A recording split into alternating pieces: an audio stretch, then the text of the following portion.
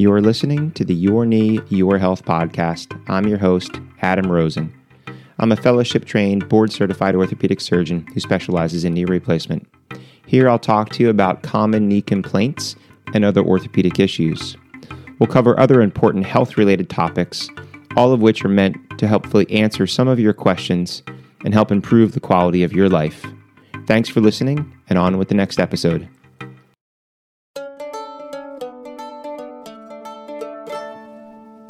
So this is a sort of a personal podcast, and this is going out to my little brother. So this is sort of my plea to my little brother to get vaccinated. And I'm sure if you're listening, you probably have friends or other loved ones that you care about too, and something that you may want to share with them. So to my little brother, I know this is causing a little bit of a rift in our family, and I'm sure it's happening all over the world.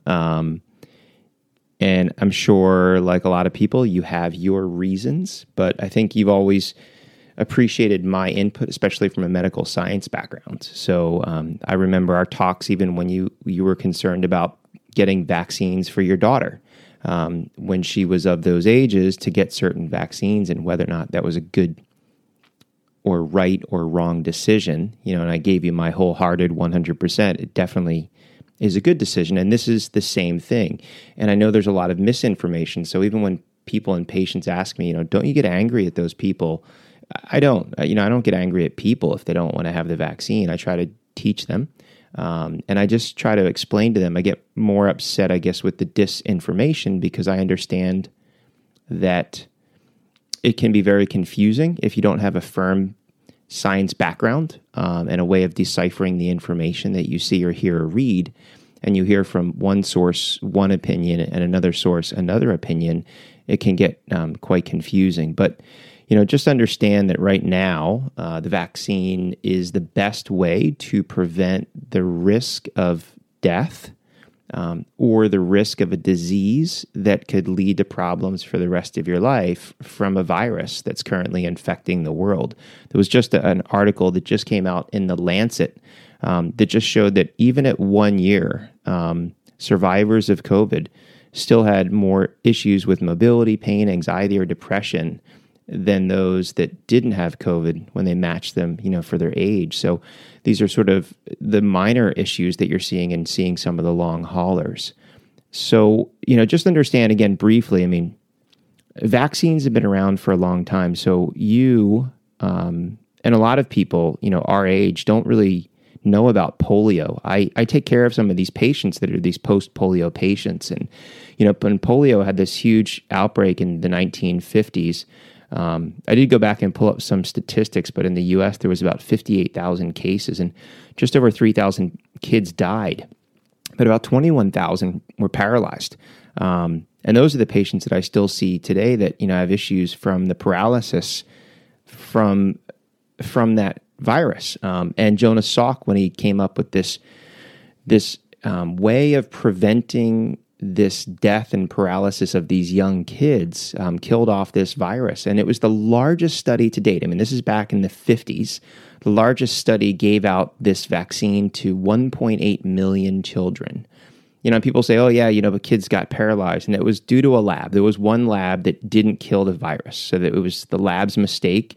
And again, in science, sure, things can happen, and that was bad. But that was the largest trial ever. Was 1.8 million vaccines, and they were able to declare that polio, the virus, and that deadly illness was eradicated by 1979.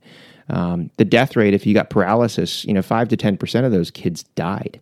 Then measles. Most people our age, we don't see kids with measles.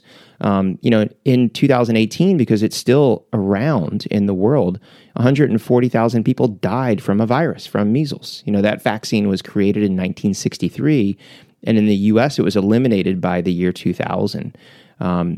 Rubella, which is the leading cause of preventable birth defects. In 1964, there were 12.5 million cases. That vaccine came out in 69, and it was eliminated here in the U.S. in 2004. And there's tons of other vaccines. There's a pneumococcal vaccine, the DTaP vaccine, which is for diphtheria, tetanus, and pertussis. Haemophilus hepatitis A, hepatitis B, HPV, the influenza virus, which most people get the vaccine rather get every year, the MMR, meningococcal vaccine, polio vaccine, rotavirus vaccine, varicella vaccine. So, vaccines have been around and have done so much to help so many people. But there's this fear, right? Because this virus came out and, the vaccines sort of came to market quite quickly. But none of us have ever seen something like this in our lifetime. And I really hope none of our kids and grandkids ever see anything like this. I mean, just the recent numbers, I kind of just looked today, 217 million reported cases of coronavirus on our planet. And 4.5 million have died from a virus around the world. Now, vaccine doses, there's been over 5 billion vaccine doses given. So yes, I mean, most FDA trials and for vaccines, I mean, that whole thing, phase 1, 2, 3 trials takes over a decade. We didn't have a decade. And we still don't have a decade, at the rate that people are dying. So, if you say, hey, I don't trust, the vaccine, look at Salk's, that was the largest vaccine trial, in history back then. I mean, it was 1.8 million children. I mean, a lot of vaccine trials, 1,000, 10,000 people. So, you want to talk about a trial. This was essentially the largest trial ever. If we have given out 5 billion doses of the vaccine, and yeah, there are risks. There's risks driving our car. There's risks walking out our front door. There's risks just climbing down the stairs in our houses. But when you look at the risks, I mean, there was the big clot risk, which I think we heard about more with the J&J vaccine of clots. There were 44 cases reported in 14 million doses. So that gives you a risk of 0.0000003. Ridiculously low risk of getting a clot. What about Moderna? Also had some clots. They had 2 reported clot cases out of 346 million doses. And then the death rates, which have been possibly attributed to the vaccines, but they're not sure whether or not it was secondary causes, but being investigated. The most recent study that I saw looked at a death rate from these 5 billion vaccine doses of 0.0019%. So that's really, really low.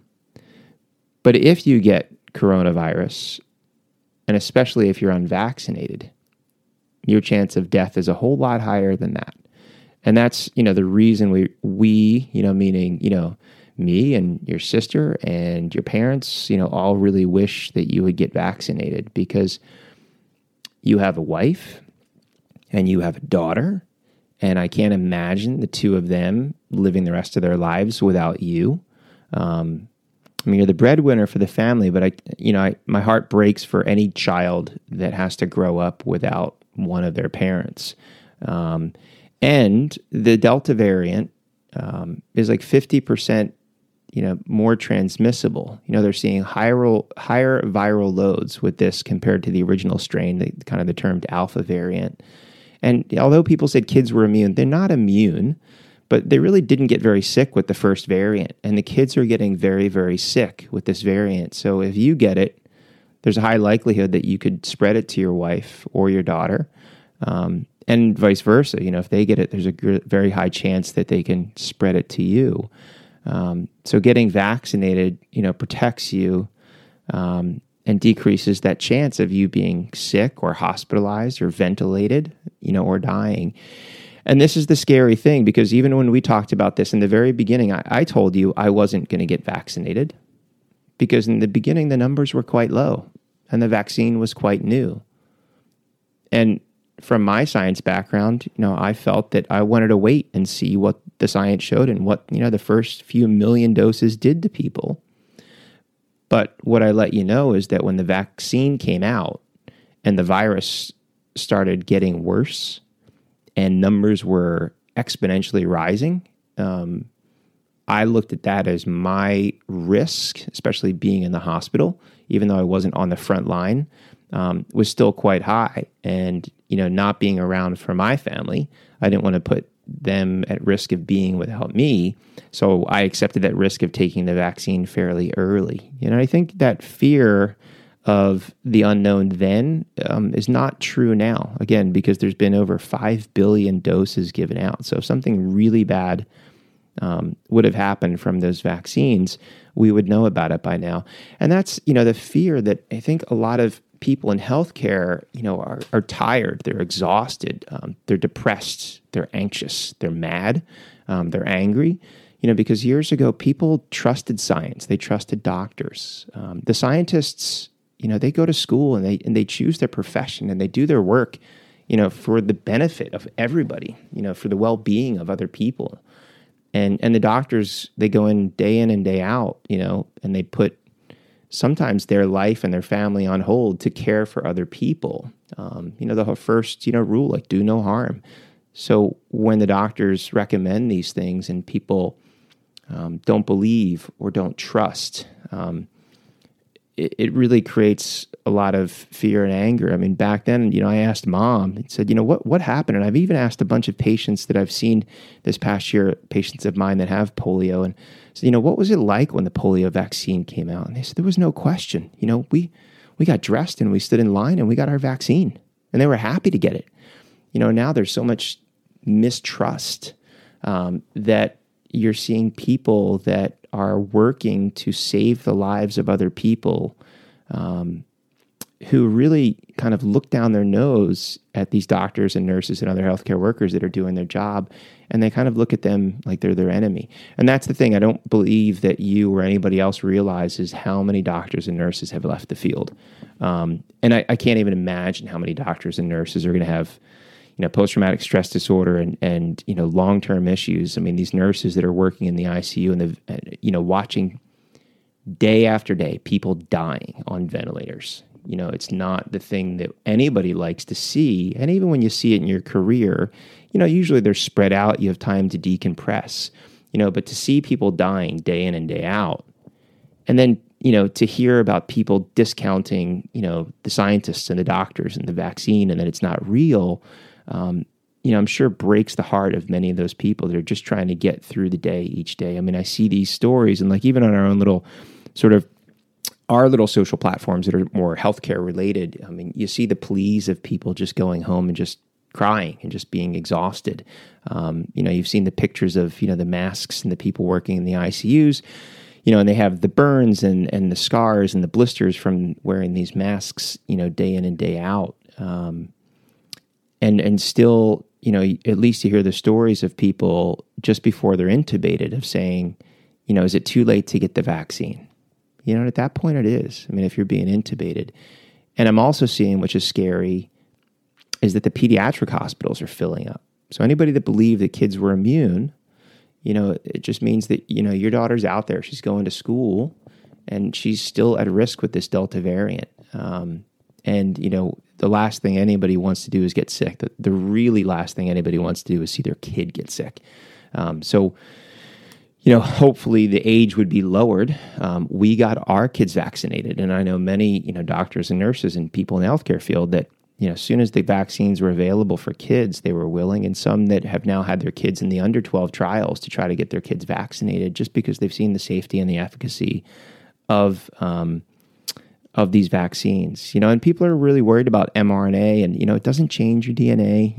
I really don't know, what the exact answers or reasons, for you to not, get the vaccine at this point. I understand people's concerns very early on, but, there's mRNA has been studied for vaccines for a long time, and they've been looking at the flu and Zika and CMV and a couple other different, viruses that they've been trying to do. And it doesn't change your DNA. It's just the messenger RNA is basically a transcription of your DNA that goes to the cell that allows these little other cells to produce proteins. So what this does is it just injects that little strand, and your proteins then create this protein that goes on the cell, and that's the spike protein. You hear about the spike protein. So your body goes, hey, that's not us. That's not me.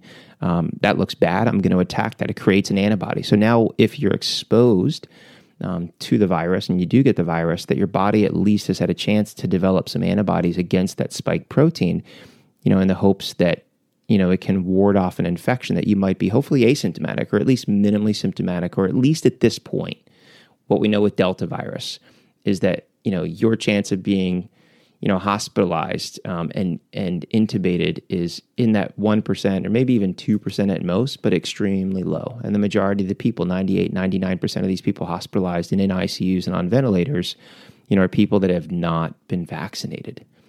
So it's just that thing that you don't know if you're not going to be exposed because this is so much more transmissible. And at this point, the science all supports getting vaccinated, just because you don't know where and when and if you will be exposed. And if so, there's a high likelihood that you could get sick, and you could be, one of those 217 million cases, and unfortunately, you could also be one of the 4 million cases that doesn't make it. We've lost that many people on this planet due to a virus, and a virus now that has a vaccine that doesn't prevent you from getting infected. It doesn't mean that you won't get sick, but it means that you most likely won't be hospitalized or won't be placed on a ventilator and won't die, because those breakthrough infections are extremely rare. Look, like even the president, even people that mistrusted the last president, Donald Trump, was vaccinated. We grew up in Philly. I think we were born, it's in our genetic DNA to, hate the Dallas Cowboys. I even saw that Jerry Jones got vaccinated and said that his players all needed to get vaccinated. In an article I was reading that, he said that when you walk through that door, you got to put I away and it's about we. And he said, we're at a point now where it is irresponsible to potentially cause an infection in those around us, our friends, family, and loved ones, when there's an available vaccine that may prevent you from getting sick. So I think probably the first time in my life I've actually agreed with something that the Dallas Cowboys did.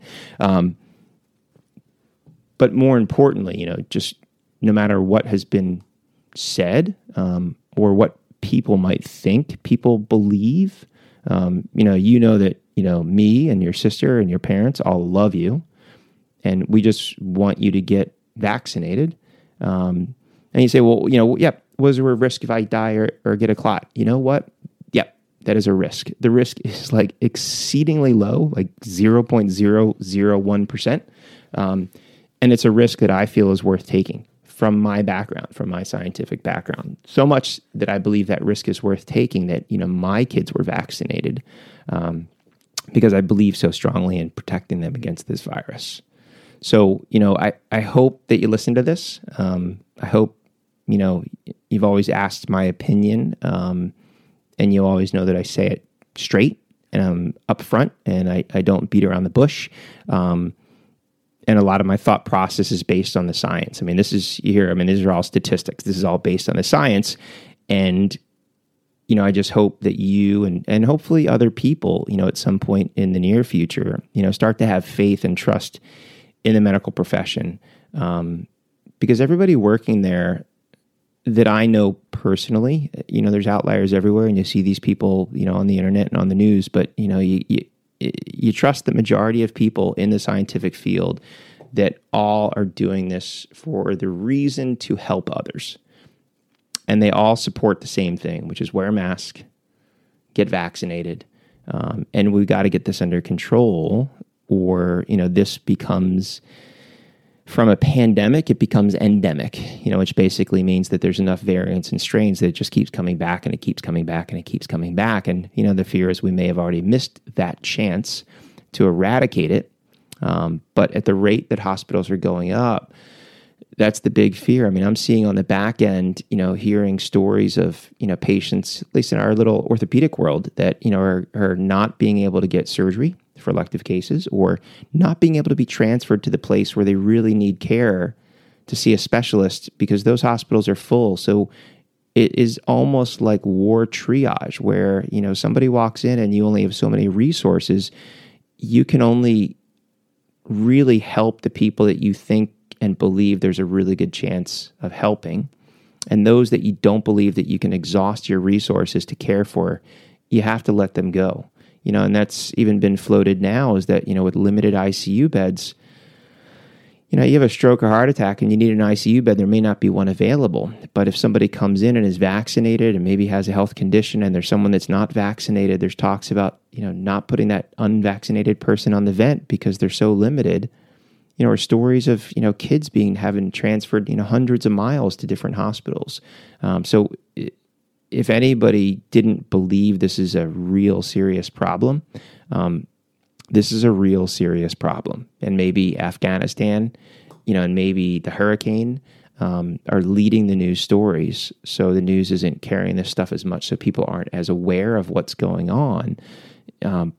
But on the hospital end, just understand, this is a serious time that we're seeing this Delta variant just inundate hospitals, inundate ICUs, as resources like oxygen and ventilators and ICU beds go down. And the people that work those positions, the doctors and nurses, are leaving the field in record numbers that I've seen in my time in practice. So I believe that there's going to be more and more difficulties of getting care as people are just exhausted in basically almost 2 years of caring for people with this virus, the likes of which we've never seen in our careers and hopefully never, ever see again. So I hope you listen. I really wish you get vaccinated. We do love you. Be safe.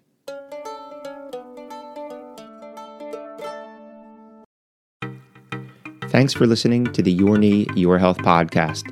If you've not already done so, please subscribe so you'll be notified of future episodes. And if you enjoy what you're hearing, please take the time to leave a review. It helps other people like you find the show.